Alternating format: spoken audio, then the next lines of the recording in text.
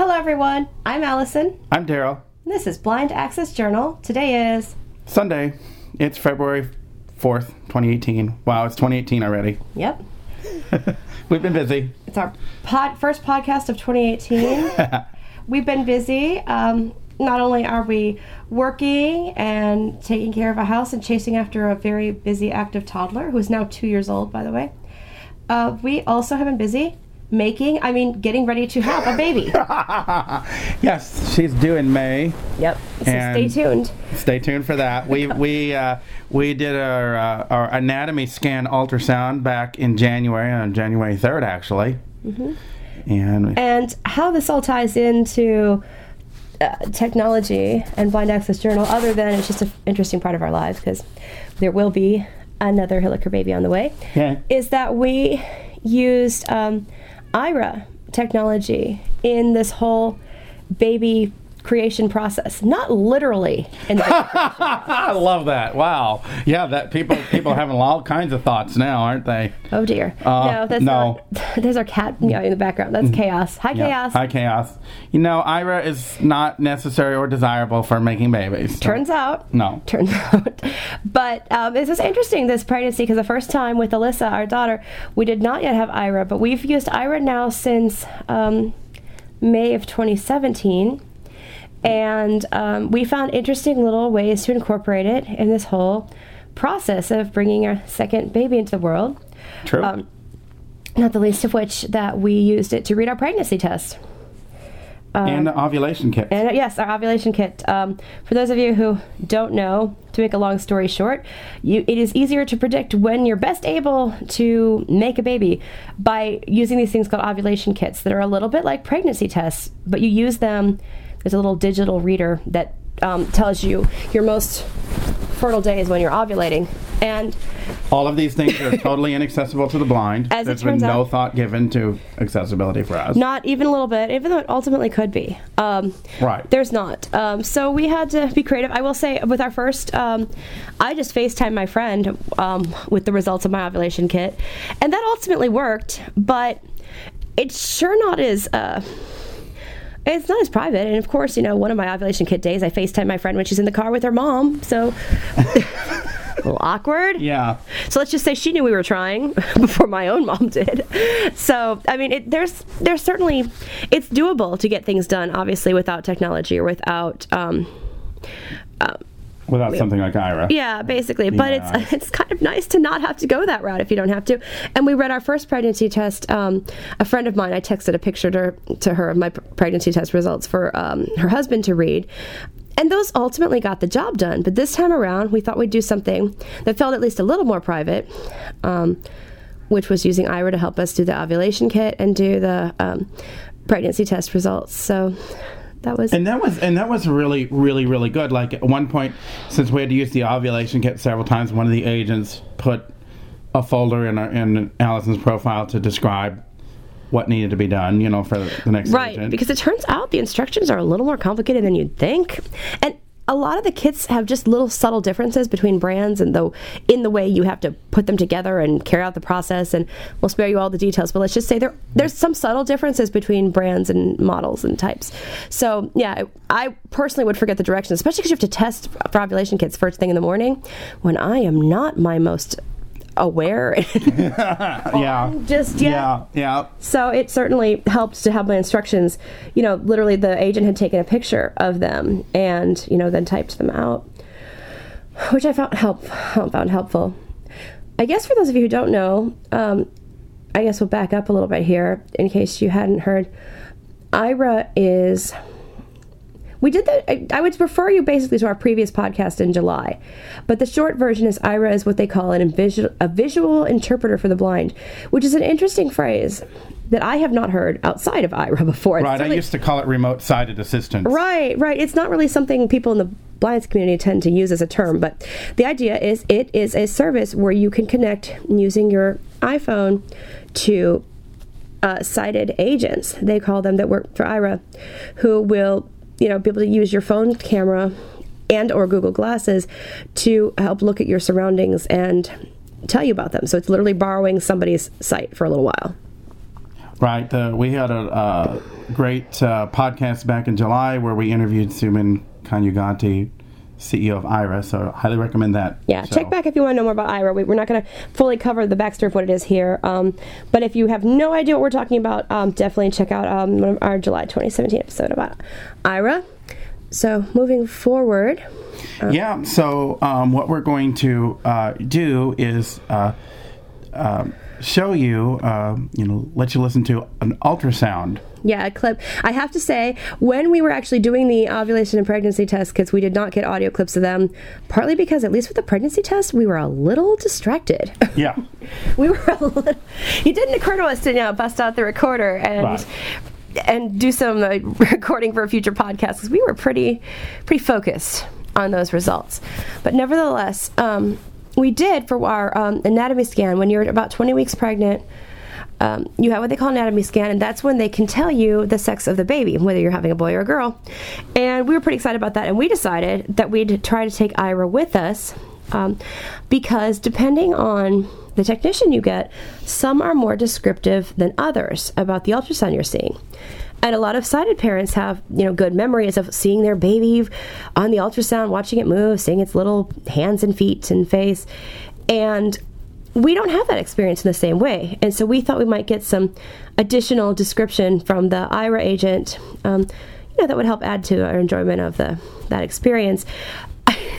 I will say, honestly, in actuality, we actually had a really good descriptive technician that day. You really don't know who you're going to get. Our technician was quite good, and she gave us a lot of description as she was doing the ultrasound. And our poor Aira agent turned out to be a youngish guy who I can only assume had never seen an ultrasound of a baby before. Right. So I will say, due to that experience, he tried his best to describe it to us, but I don't think he even knew what he was looking at half the time. No. But this is why we're calling this, Aira in the real world. So some of these things we're going to demonstrate to you will be things that work. Some things will work better than other things that we're going to show you. And I would actually consider this, sort of okay, sort of somewhere in the middle. Honestly, if you want a really good description of your ultrasound, Aira may or may not be helpful, but it's definitely worth a try. I feel like for us, a lot of times with Aira, because this technology is new and there's not one set way to use it. A lot of us just get ideas. We get hypotheses in our head and say, well, let's try this out. I wonder if Aira can help with this. And then you develop an idea of how you might want it to work, and then you try it out and you see if it did work. And that's what we're doing here. This is our process of, can Aira be useful to us at adding description to our ultrasound of our baby? And I will say this, had we gotten an agent who maybe was a parent and had a baby before, or had some experience looking at ultrasounds, we might have gotten more description. I would say this poor guy, he did his best. He didn't have a clue. I would say he did his best. He really did. It's also clear, one thing that does become clear with this is, yes, I do think the agents receive a lot of training, and they receive some little bit of training in how blind people handle things like orientation and mobility. I will say, though, it is clear to me that there aren't any particular procedures in place for how things should be described. Would you agree with that? Things, right. If an agent has not seen a thing before, they don't have a plan for maybe where to start and guess.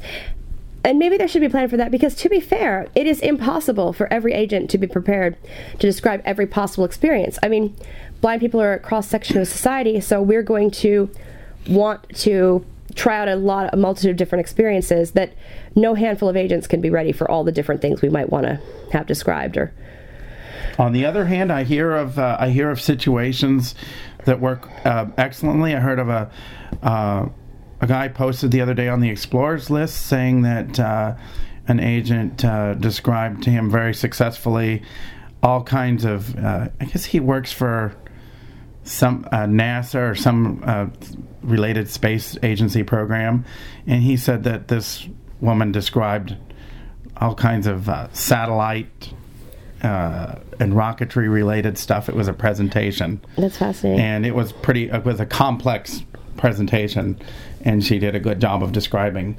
But she had a geology background. Right. Now, even though that's not a space background, that is at least a scientific background. Right. So she probably had this poor guy had neither a medical nor a parenting background, so he was not quite prepared. Yeah, so it's the same kind of thing, I suspect. But interestingly, too, I feel like I learned something from that experience. What I learned is how not obvious what is shown on an ultrasound actually is. I guess I assumed, apparently incorrectly, that when sighted people look at their ultrasound, they could tell, with some certainty, especially 20 weeks, what they were looking at. This is a face, this is a hand, etc. And actually, what I learned from that agent is it's not really that clear to average sighted people, even with the screen right in front of them, the picture of their baby. It's still really hard to tell what you're looking at, I guess. And that's probably why I think we assumed that sighted parents were getting more out of the ultrasound than we were because they could look at it. But the truth is, a lot of people need the technician there to interpret what you're actually seeing, even if you can see it. And so I feel like that was valuable because I didn't really fully grasp that until I had this experience. Now, certainly, if you've had children before or been around other ultrasounds, you have more of an idea what to look for. But most new parents, especially, do not have that background, so it's quite likely that they also wouldn't know what they were looking at it. So sometimes seeing a thing it's not quite enough. Right, and because we can't see, we maybe sometimes put more value on seeing a thing than actually than actually exists. Absolutely. So yeah, that was just useful. So sometimes even when Aira doesn't turn out quite the way we thought it would, we still learn something. It just may not be what we'd quite gone for. With that in mind, we'll play the clip, and also you'll find out whether in fact our baby is a boy or a girl. So here it is. Okay, so I'm looking at baby's heart. You're going to hear the... Oh, yay. Thank you for calling Aira. This is Colin. How can I help you? This is Daryl, and Allison's here, and we wanted to see if you could see anything. On our ultrasound. See if you can see the screen. I can see, it looks like we're in a doctor's office. Yeah. Do you see the screen? Yes. I'm trying to remember the name of that. That is a sonogram. Yeah. I can see, it's a little blurry, but I believe I can see some detail. Let me take a photograph of the screen. I have one here that we just took. It actually has a good shot of the camera, or of the screen. Cool. I can see, I believe, the outline of a baby. Oh. I'm going to go ahead and name this photo. Okay. Baby's kind of moving the arms. How would you like me to label it, sir? Just anything distinctive that you can think of about Adria the baby. said the arms were moving around. Oh, the arms were moving, she said. Did you see that? I believe so. Okay. It's probably hard. Well, that's what we have both of you, because, you probably know a lot more about the heart right now. Okay, you see the heart? I heard it earlier. Yeah, I'm going to play it again for you. Let's hear it. Moved. Yeah. He or she is a mover, for sure.